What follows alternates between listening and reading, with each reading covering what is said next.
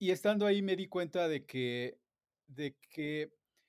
estando en Estados Unidos, de repente había desaparecido toda esta cúpula del arte y de la poesía que es genial, es grandiosa cuando estás en México, pero también es aplastante.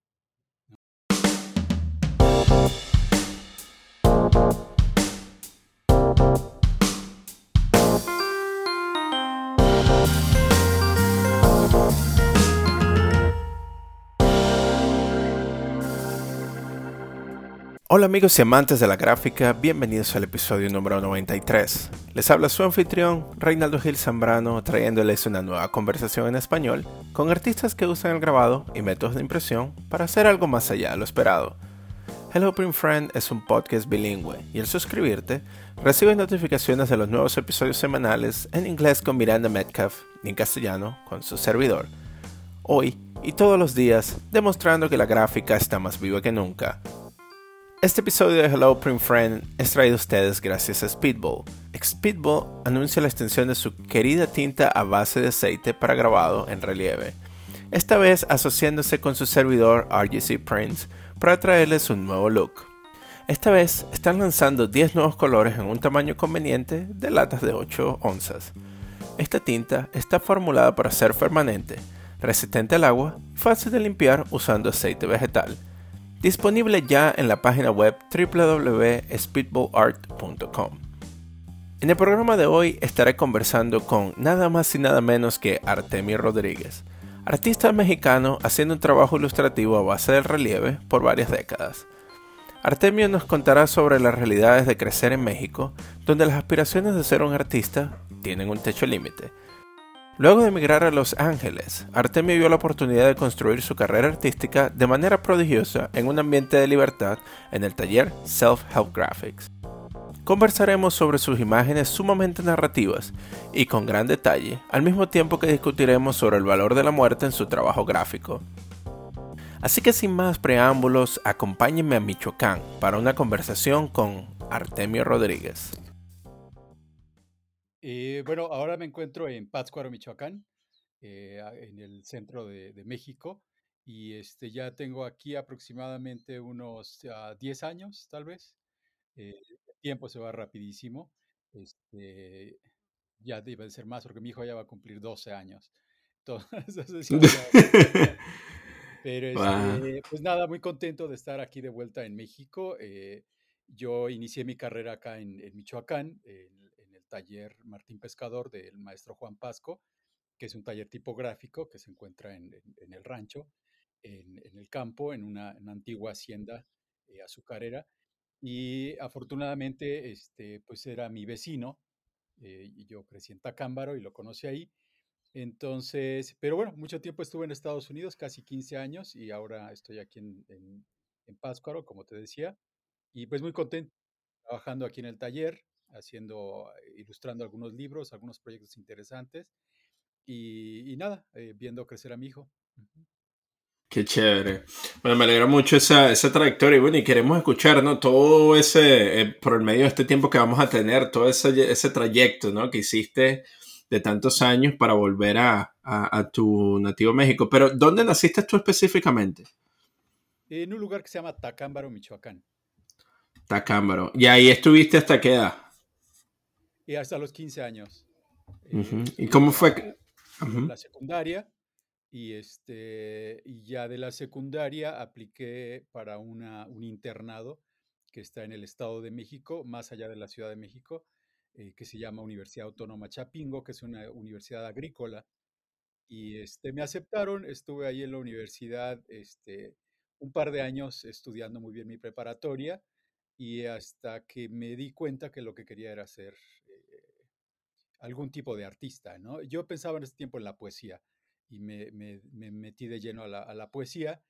Leí mucha poesía. Es cuando eres joven, así es, ¿no? Lo más romántico que esté a tu alcance es lo que quieres hacer. Y para mí lo más increíble era la poesía. Entonces ya me dediqué a la poesía por ese tiempo, ¿no? De los que 17 años a los 20 años, yo creo que estuve en eso, ¿no? Ujú. Wow, ¿qué tipo de poesía escribías? ¿Qué era lo que te motivaba a escribir poesía? No, pues nada, o sea, mis héroes eran Rimbaud, César Vallejo, eh, Efraín Huerta, José Emilio Pacheco, Octavio Paz, cosas así, ¿no? Ajá. Ujú. Ujú. Bueno, y entonces, mientras escribías todas esas poesías, anterior a eso, ¿qué tipo de actividades artísticas hacías o qué rol tenía el arte visual dentro de tu vida? Este, realmente no mucho. Yo de niño o sea, niño y joven todavía, no concebía el arte visual como una carrera posible, pues, ¿no? O sea, lo veía como algo muy distante, ¿no? Como algo que solo hacían gente, muy especializada y no me veía yo haciéndolo, ¿no? Fue ya hasta que en una de mis visitas de ir a la universidad y ir a mi pueblo, que alguien me presentó con el maestro Juan Pasco y pude conocer su taller y pues increíble, ¿no? De repente encontrarse en pleno siglo XX, que fue el siglo pasado, en un taller que podría haber sido del siglo XVI, ¿no? Con prensas tipográficas, bueno, aunque sus prensas tipográficas son del siglo XIX, pero sin embargo, pues uno ignorante no sabía y yo me lo imaginaba atemporal. Entonces conocí su taller y él hace libros tipográficos, a veces acompañados de grabados, pero bueno, su biblioteca es increíble, ¿no? Entonces a través de él empecé a conocer lo que eran las artes visuales y aunque yo no tenía esa idea de que el arte pudiese ser un camino para mí, de todos modos yo dibujaba, era de esos que doodle todo el tiempo, ¿no? Andan haciendo dibujitos por aquí Mm, y por allá, no más como una descarga de los nervios, ¿no? Él se dio cuenta de que yo hacía eso y dijo, ah, parece que puedes dibujar, ¿no? Y ya me dijo, la próxima vez que vayas a la Ciudad de México, ve a un lugar que se llama Casa Serra, que está cerca del claustro de Sor Juana, donde estuvo Sor Juana Inés de la Cruz. Y ahí es una tienda de materiales muy famosa que todavía existe. Y compras linóleo y compras unas herramientas para linóleo, unas gubias. Entonces ya yo hice eso, lo compré y en 3, 4 meses después regresé con Juan y ya él me dijo, bueno, el grabado yo no lo sé hacer, pero me imagino cómo es. Entonces ya me dio indicaciones. Ah, muy importante, me regaló un libro que se llama El grabado en madera, de un ujú, autor que se llama Paul Weinstein, que es un personaje muy interesante porque él era un crítico de arte en Alemania, judío. Entonces, con la guerra mundial, él sale huyendo de Alemania y se viene termina en México. No sé cuál fue su viaje, pero llega a México y él ya en Alemania había escrito el libro que se llama El grabado en madera, que era un recuento de la historia del grabado en madera, pues principalmente en Europa, aunque tiene un capítulo dedicado a Japón, pero el occidente pues es el enfoque, ¿no? Entonces, ya cuando llega a México está en pleno auge lo que es el taller de la gráfica popular en México. Entonces agrega un capítulo a su libro con esa parte de la historia mexicana de grandes grabadores en linóleo y en madera. Pero a mí lo que más me interesó cuando Juan Pasco me regaló el libro es la parte del grabado, por llamarle de algún modo elemental o primitivo, ¿no? De lo que se usaba para ilustrar los libros en ese tiempo. Libros muy fundamentales, muy básicos, Biblias y había también cosas de sucesos extraordinarios y cosas así. Pero es un grabado en madera anónimo, ¿no? Y él hace un viaje hacia ese grabado teórico que me pareció fascinante, ¿no? Me encantó su modo de hablar de la fuerza este, eh, visual de ese grabado elemental. Y a mí me pareció increíble e ideal para mí, porque yo pues, venía sin formación académica de ese tipo, del tipo visual, entonces era un candidato perfecto para hacer un grabado así, ¿no? Como ujú, primitivo, como nada más del corazón, ¿no? Saliendo de la experiencia de un individuo cualquiera. Entonces así hice mis primeros grabados, ¿no? Copiando grabados medievales, ¿no? Y me gustó el estilo, ¿no? Y todavía hoy como que lo tengo, ¿no? Como que no me he ido por el lado más efectista, por llamarle de algún modo realista, que es súper increíble, pero nomás a mí no me llega, ¿no? Prefiero, esa expresión más ruda, ¿no? Del grabado, ¿no? Más simple. Ujú. Sí, no, y tiene mucho sentido porque, claro, tus narrativas visuales tienen caracteres un tanto simplificados, pero también son muy ricos en la parte de la histórica, ¿no? Cómo, qué tan intensa es la línea y todos los diferentes personajes que están como que pasando al mismo tiempo dentro de la narrativa. ¿En qué punto ocurre que estabas haciendo grabado y estabas escribiendo poesía y dijiste, bueno, la poesía no es para mí, me voy a lanzar hacia las partes de las artes visuales? ¿Qué fue lo que ocurrió en ti en ese momento? Este, fue más bien la vida misma, ¿no? Que yo, estaba en México, tendría 20 años más o menos, y seguía haciendo los 2, seguía haciendo poesía y seguía, haciendo grabados, muy, muy pocos, ¿no? Pero en general veía que mi futuro en México no iba a ser muy prometedor. Yo para ese tiempo ya me habían sacado de la universidad por no ir a la escuela. Entonces, no tenía ya ese futuro académico, ¿no? Para estar ahí. Entonces, uno de mis hermanos mayores, ya estaba en Los Ángeles desde hace algunos años atrás había 2 hermanos, de hecho, en Los Ángeles, Antonio y Seferino.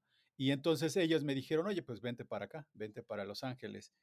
Y ya, ellos, me ofrecieron a pagar el coyote, el, pues sí, el que te cruza, ¿no? Ilegalmente. Y ya yo pagué, mi viaje para llegar hasta Tijuana, y ya ahí me pusieron en contacto con un coyote y ya me crucé, ¿no? En nos tomó varios días hacerlo, ¿no? Y llegué a Los Ángeles, empecé a trabajar, pintando casas con uno de mis hermanos, y estando ahí me di cuenta de que estando en Estados Unidos, de repente había desaparecido toda esta cúpula del arte y de la poesía que es genial, es grandiosa cuando estás en México, pero también es aplastante, ¿no? O sea, maravilloso Octavio Paz, y maravilloso Diego Rivera, todo eso es increíble, pero te das cuenta que no, o sientes como joven que nunca vas a poder llegar a emular a tan grandes figuras. Y estando en Estados Unidos, de repente sentí una libertad enorme, ¿no? De que a quién le importa, ¿no? No eres nadie, ¿no? No eres nadie, puedes hacer lo que quieres. Y eso me ayudó muchísimo, ¿no? Porque de repente dije, bueno, pues voy a hacer lo que sea. Y fue que investigué, en ese tiempo no había el internet para la gente de la calle, este, entonces investigué en los periódicos y empecé a buscar lugares culturales en Los Ángeles, ¿no?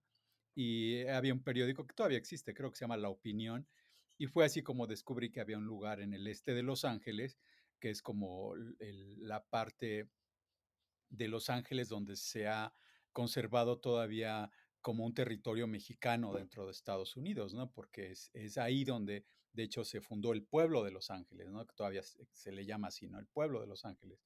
Y el este de Los Ángeles es eso, ¿no? Como el corazón mexicano en Los Ángeles y en cierto modo en Estados Unidos.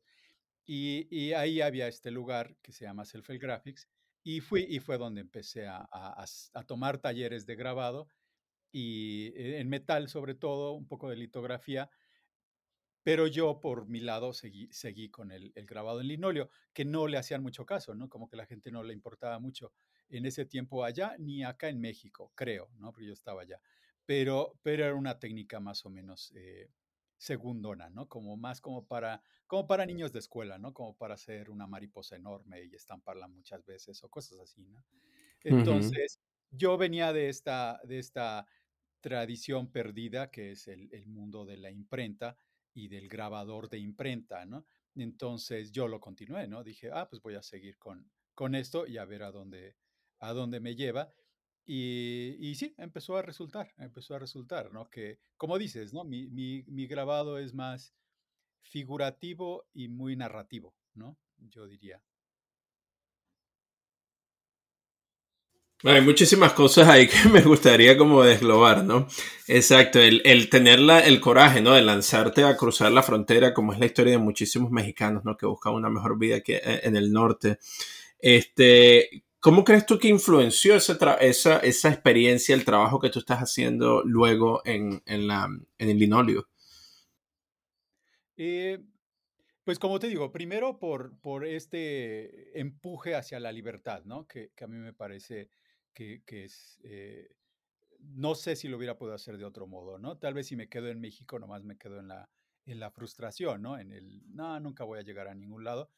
Y en general creo que tristemente así es, ¿no? Porque los chicos y chicas que estudian y estudian y salen de la universidad, no hay mercado, ¿no? Eh, no hay mercado y las instituciones no sirven para apoyarlos, ¿no? O sea, no realmente los empujan para que exista. Entonces, no existe un real mundo del arte al cual ellos puedan aspirar y digan, yo voy a hacerla, ¿no? En cambio, para mí allá en Estados Unidos, me tocó la fortuna de estar en un lugar que tiene la tradición del arte chicano y que es un mundo ya con algunos años y con pues un mercado, ¿no? Entonces, a eso me permitió continuar, ¿no? Continuar y hacer mi carrera, comprarme una prensa y comprar otra prensa y estar haciendo cosas, ¿no? Para seguir subsistiendo. Ujú. Por supuesto, ¿en ese momento todavía seguías pintando casas o ya te estabas dedicando 100% hacia la gráfica? Eh, mm, sí pinté casas como por poco menos de un año, tal vez casi un año, y simultáneamente grababa, pero ya después nomás me dediqué al grabado, por lo que te digo, ¿no? De que empecé a vender un poco y también era muy joven, entonces podía vivir en cualquier lado, no tenía obligaciones, no tenía hijos ni nada de eso, entonces era muy fácil nomás decir, ay, me dedico al arte y ya, ¿no? Entonces me dediqué pronto a eso, ¿no? Llegué en el 94, ya en el 95 estaba rentando un pequeño departamento en la casa de algún amigo coleccionista de arte que me permitió vivir ahí y empecé también a adquirir prensas, ¿no? Que eso también fue muy padre porque ahora ya sería más difícil, ¿no? Pero en ese tiempo me acuerdo que me llamó un amigo y me dijo, oye, alguien está vendiendo una prensa. Y ya dije, ah, pues vamos a verla. Y fuimos a ver y era un tipo alemán, una cosa de 2 metros, un hombre impresionante, pero ya muy grande, que había estado en Honduras y no sé, en otro lugar de Centroamérica, y después había llegado a Los Ángeles y tenía una imprenta tradicional y comercial, o sea, no era alguien artístico. Y el hombre muy buena onda, hablaba español porque había estado en Centroamérica, me dijo, ¿para qué quieres la prensa? Ya le describí para qué la quería y para imprimir grabados en linóleo y me dijo, es perfecta, llévate esta, porque tenía muchas cosas ahí, Ah, pinturas wow. y todo. Me dijo, esta te va a servir. Me acuerdo que me costó $250 Wow. y era un rol de pruebas, ¿no? Un rol de pruebas alemán, bellísimo, muy sofisticado, muy alemán, y que yo nunca los había visto, ¿no? Porque Juan Pasco tiene prensas tipográficas, tiene una Washington, pero son prensas que jalas, ¿no? Jalas y Claro, pasas. sí. Ujú. Exacto, Y sí, en la presión viene desde arriba. Ujú. Ajá. Y en este caso, tienes más bien una cama, larga y tienes el rol que le das vuelta y pasa, ¿no? Entonces, tú colocas el papel sobre el rol y pasa sobre la superficie a imprimir. Entonces, yo no las conocía. Me dijo: "Te va a servir, tú llévatela". Y entonces ya me la llevé y sí era perfecto, ¿no? Porque son prensas diseñadas para hacer pruebas en la industria tipográfica antes de ir a las prensas de producción. Y y pues eso fue estupendo, ¿no? Porque ya no tenía que usar el tórculo, ¿no? Claro. El press, ¿no? Que para el linóleo a veces es terrible, ¿no? Por la gran Mm. presión que ejerce sobre el papel y la placa, ¿no? Y yo nada más me deshice de esa dependencia del tórculo. No, genial. Entonces, cuando tú estabas en ese momento ya adquiriendo tu tus prensas, adquiriendo tu espacio, de alguna manera definiendo ya tu espacio de trabajo, ¿no? Porque ya te estás dedicando a eso. Este, ¿Cómo fue esa trayectoria de hacer grabado a empezar a exhibir? ¿Cómo fueron tus primeras exhibiciones, tu primera experiencia mostrando el trabajo hacia un público un poco más largo o grande en este sentido? Ajá. Sí, te digo, yo tuve la fortuna de encontrar este lugar de arte chicano que ya tenía todo eso, ¿no? O sea, tenía sala de exhibición y tenía un público, hacían eventos geniales, ¿no? De Día de Muertos, por ejemplo. En ese tiempo era algo que iba empezando y que no era tan común como ahora, ¿no? Que ya después de Coco ya es una gran industria. Ya, Entonces, claro. en ese tiempo era todavía algo que iba iniciando. Pero bueno, entonces para mí fue eso, ¿no? Fue una gran fortuna porque si hubiera ido a un college, a una escuela de arte, a lo mejor que no me permitieron, y lo intenté, pero tenías que ser estudiante, a lo mejor si me hubieran permitido tomar clases y estar ahí, hubiera faltado esa otra parte, que era ya exhibir y ofrecer tu obra. Y en cambio aquí lo tuve todo, ¿no? O sea, tuve el taller para trabajar y eventos que se hacían periódicamente. En Día de Muertos había una venta anual y luego exhibiciones, ¿no? Que hacían cada mes o cada 2 meses, de las cuales pues me llegaron a invitar, ¿no?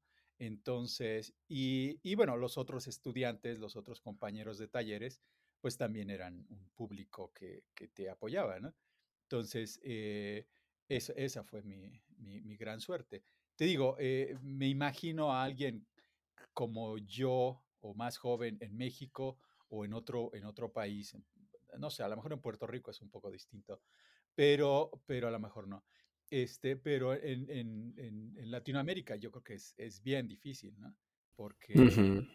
pues estás en la escuela y exhibes, pero todos van y toman su cerveza y dicen, qué bonito está tu trabajo, pero nadie compra, ¿no? Ni institución ni privado, ¿no? Entonces, eso hace que sea muy difícil. Digo, yo afortunadamente me arriesgué, fui a Estados Unidos y encontré el lugar idóneo, ¿no? Para poder vender y crecer poco a poco. Bueno, no poco a poco, creo que bastante rápido, ¿no? Digo, comparado sobre todo con estar en el tercer mundo donde los maestros no compran arte, ¿no? Compran cervezas y compran, ni libros han de comprar a veces, ¿no? Pero allá sí, ¿no? Allá muchos de mis clientes eran eso, ¿no? Maestros de escuela, ¿no? Maestros de jardín de niños que querían tener su colección de arte y lo podían comprar. Ujú. Por supuesto. En ese caso de que tú hiciste todo ese proceso prácticamente como que aprendiendo tú solo, ¿de dónde viene esa disciplina? O sea, esa idea de dedicarse de lleno a producir el trabajo porque tienes que hacer diferentes piezas para una exhibición, para poder vender, para poder moverte dentro del mercado. ¿Cómo aprendiste tú eso? O sea, ¿qué te ayudó a ti a entender cómo el mercado funciona para tú poder establecer una vida del grabado? Bueno, creo que tuve buenos ejemplos, ¿no? Ahorita el primero que me viene a la mente es Juan Pasco, ¿no? Que es un impresor que ha estado trabajando ya por, no sé, 50 años. Y su tren de trabajo es increíble, ¿no? O sea, no para, ¿no? De estar haciendo y pensando proyectos y realizándolos, ¿no? Entonces, para mí ese era un gran ejemplo a seguir, ¿no? De que la cosa de estar creando y haciendo imágenes e imprimiendo es nomás eterno, ¿no? Siempre hay más proyectos que hacer, siempre hay más proyectos que hacer y cada uno es muy apasionante. Entonces, bueno, mi padre también era un hombre muy trabajador, que él era albañil cuando estaba en México y cuando estaba en Estados Unidos, porque él era bracero, pues trabajaba, ¿no? En los campos de naranja, él trabajaba por el lado de Florida, y siempre era alguien muy, muy trabajador. Y pues mi madre también, ¿no? Porque somos una familia grande, somos 9 hermanos y hermanas, y también, ¿no? Trabajar y trabajar y trabajar.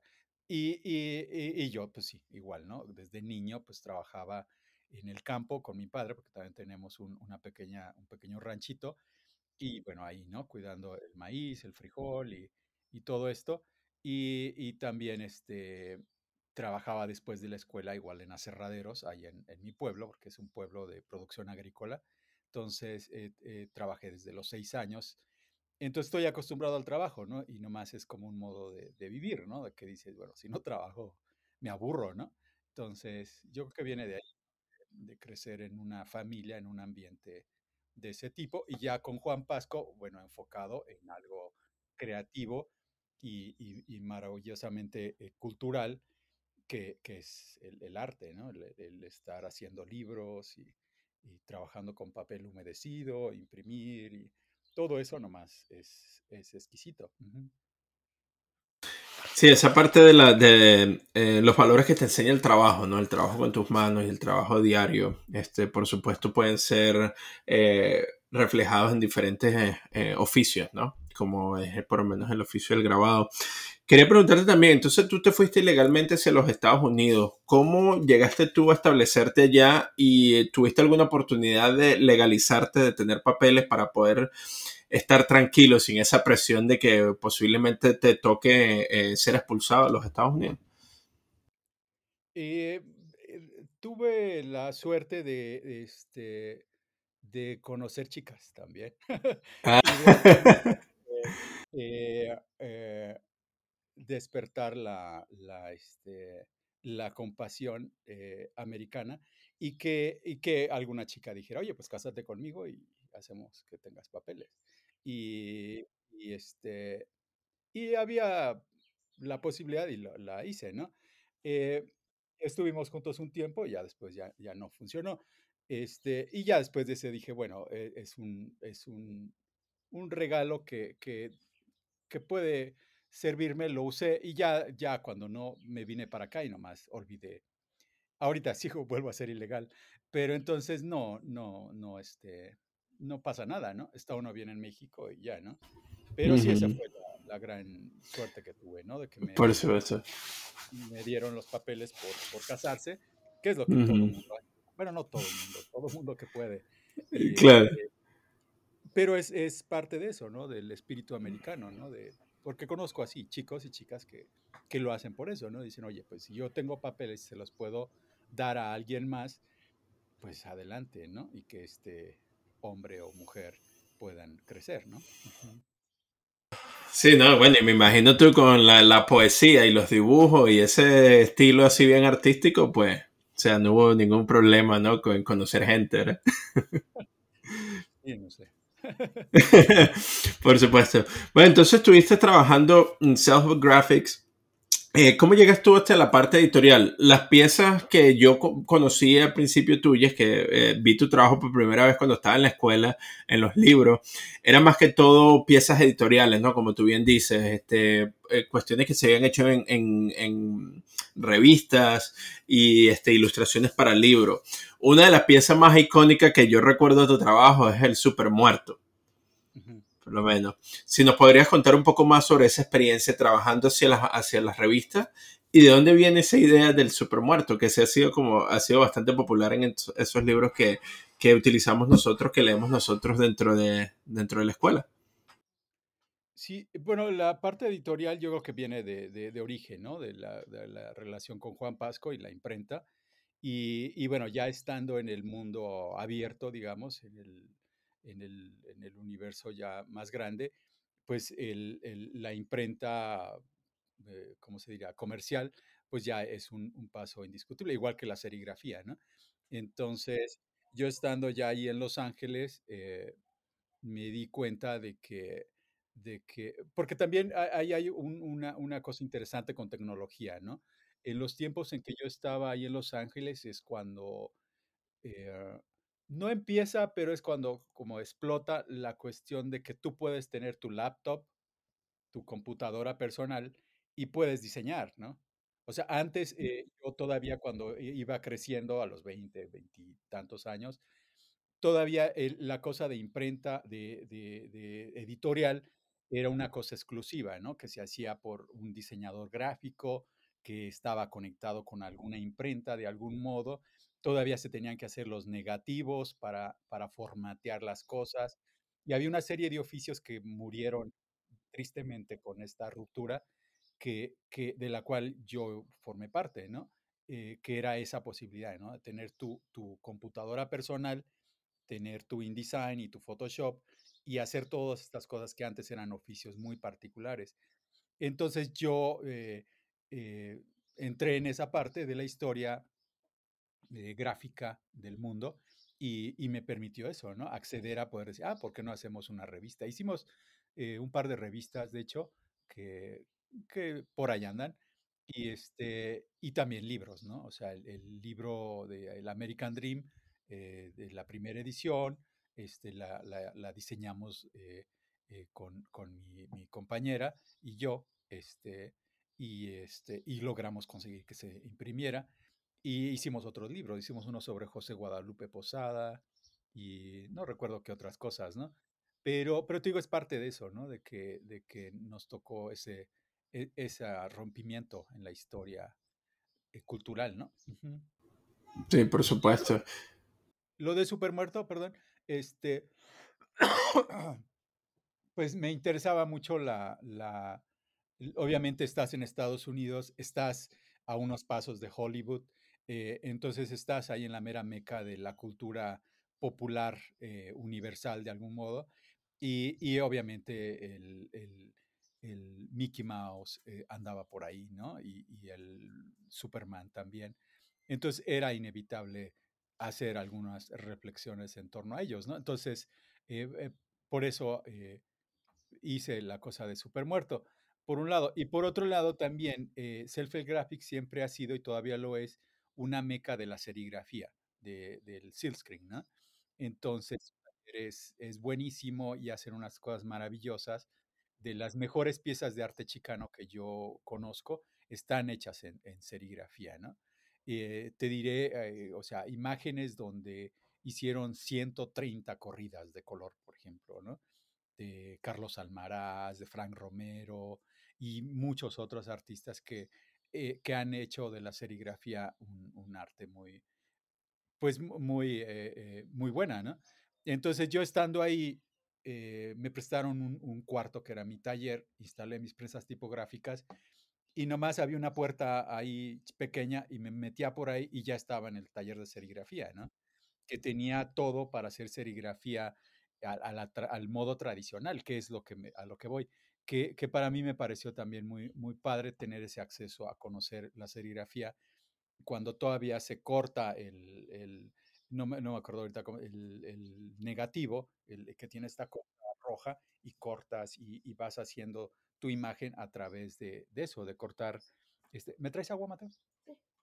Este, entonces tuve esa oportunidad y la aproveché, ¿no? Y entonces dije, bueno, si voy a hacer una serigrafía del modo más tradicional que según yo existe, ¿por qué no hacer una imagen que también tiene que ver con ese fundamento de, del- de la cultura popular estadounidense, ¿no?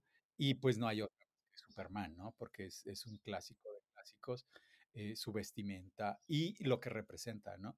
Entonces, en ese tiempo, no sé en qué año murió el actor que más representó a Superman, ¿no? Pero que terminó en silla de ruedas. Ahorita se me va su Ujú. nombre. Pero, Christopher Reeve. exacto, exacto. Ujú. Entonces, él estaba fresco todavía eso, entonces se me hizo como chistoso, pero a la vez como honrar a la figura de alguien, eso de decir, ¿no? Que estaba súper muerto.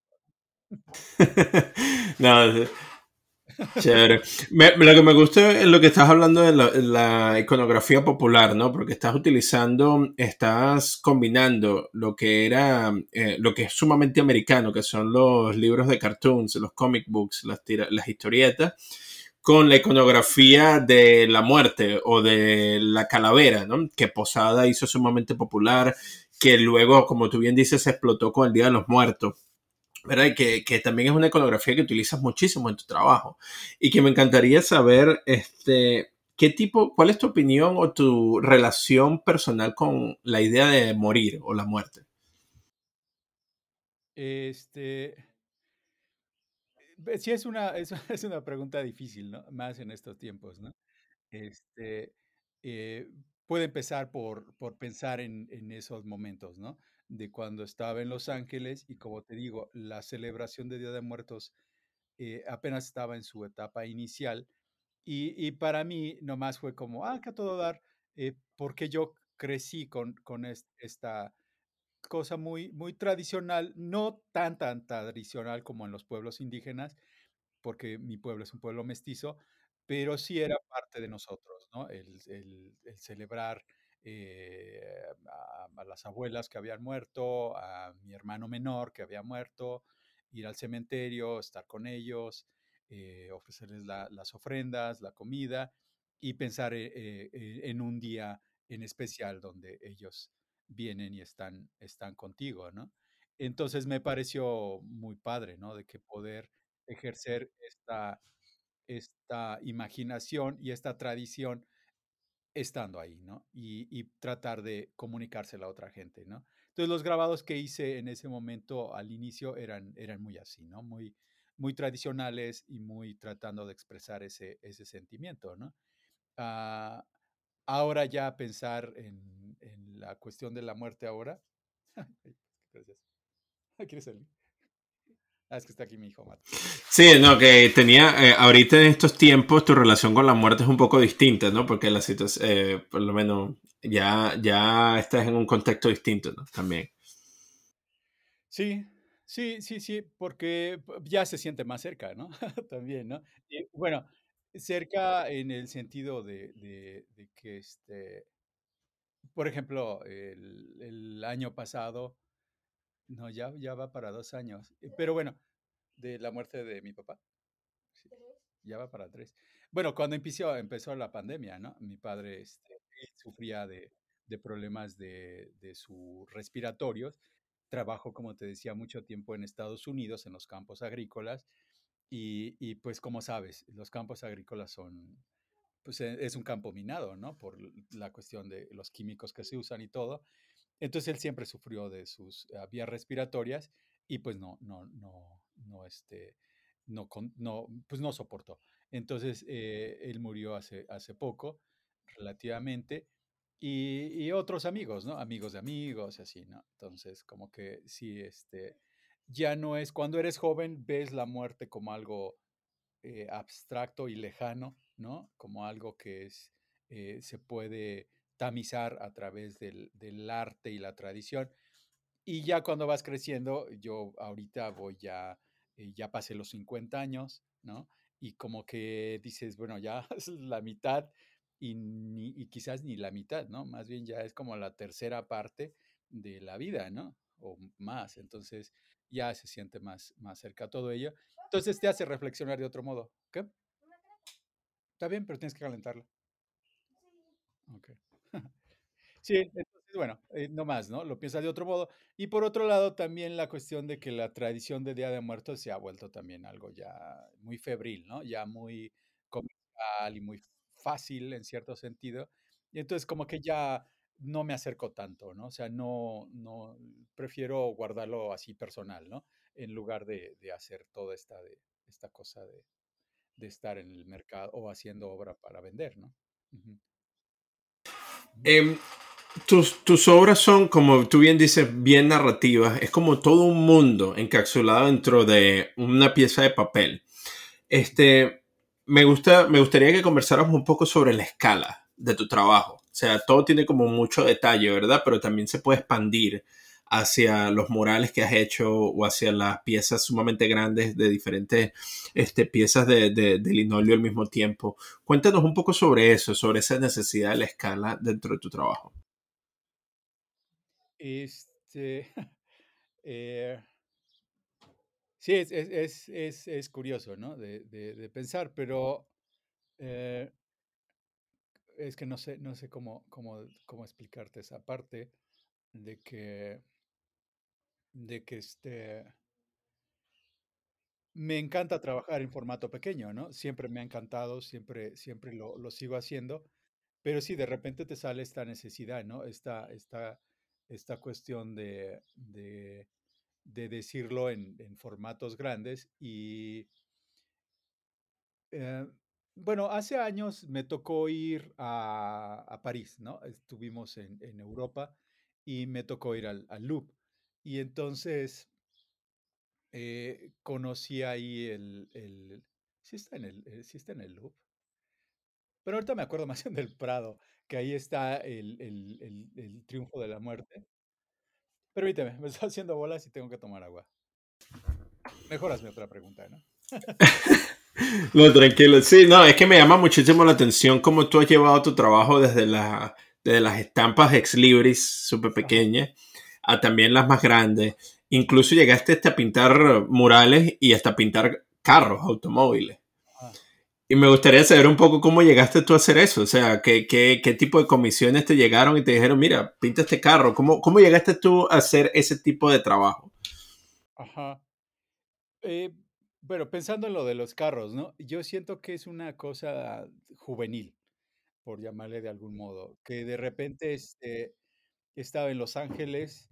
Los Ángeles, como sabes, es un lugar con mucha pasión sobre los automóviles, ¿no? Entonces, o sea, tienes toda esta cosa del movimiento lowrider en Los Ángeles, ¿no? De mexicanos expresando su identidad y su amor por su identidad a través de los automóviles. Yo estaba ahí a unos pasos, ¿no? Me tocaba verlos a veces pasar por ahí, conocí artistas que tenían coches arreglados y era nomás algo que estaba ahí. Entonces, yo estaba más joven, dije, pues tengo que hacerlo también. Y la parte juvenil es cuando piensas que con un automóvil puedes hacer un objeto que va a ser muy movible y que puedes conquistar de algún modo las calles y el mundo teniendo un coche, ¿no? Un automóvil, ¿no? Pintado y arreglado como quieras. Entonces, yo ingenuamente pensaba que iba a ser fácil y, y lo hice, conseguí un coche, un camión de 1947, que había, no, creo que sí había nacido, era un Chevrolet y había, tenía toda esta parte de historia que pude descubrir que había sido un carro de repartición de lámparas ahí mismo en Los Ángeles. Entonces tenía como esta parte de que era un objeto no nativo, pero casi nativo de Los Ángeles y que tenía toda una historia ahí, ¿no? Entonces dije, todo dar, tiene esa parte histórica y ya con él voy a poder hacer una galería móvil y un taller móvil y voy a poder hacer todas estas cosas móviles. Y entonces le puse el gráfico móvil, ¿no? Y un amigo, Angelino, Oscar Eduardo, dijo, yo te ayudo. Y ya entre los dos nos pusimos a trabajar, hicimos investigación de cómo hacer el proceso para que fuese un auto pintado con técnica tradicional de pintar autos.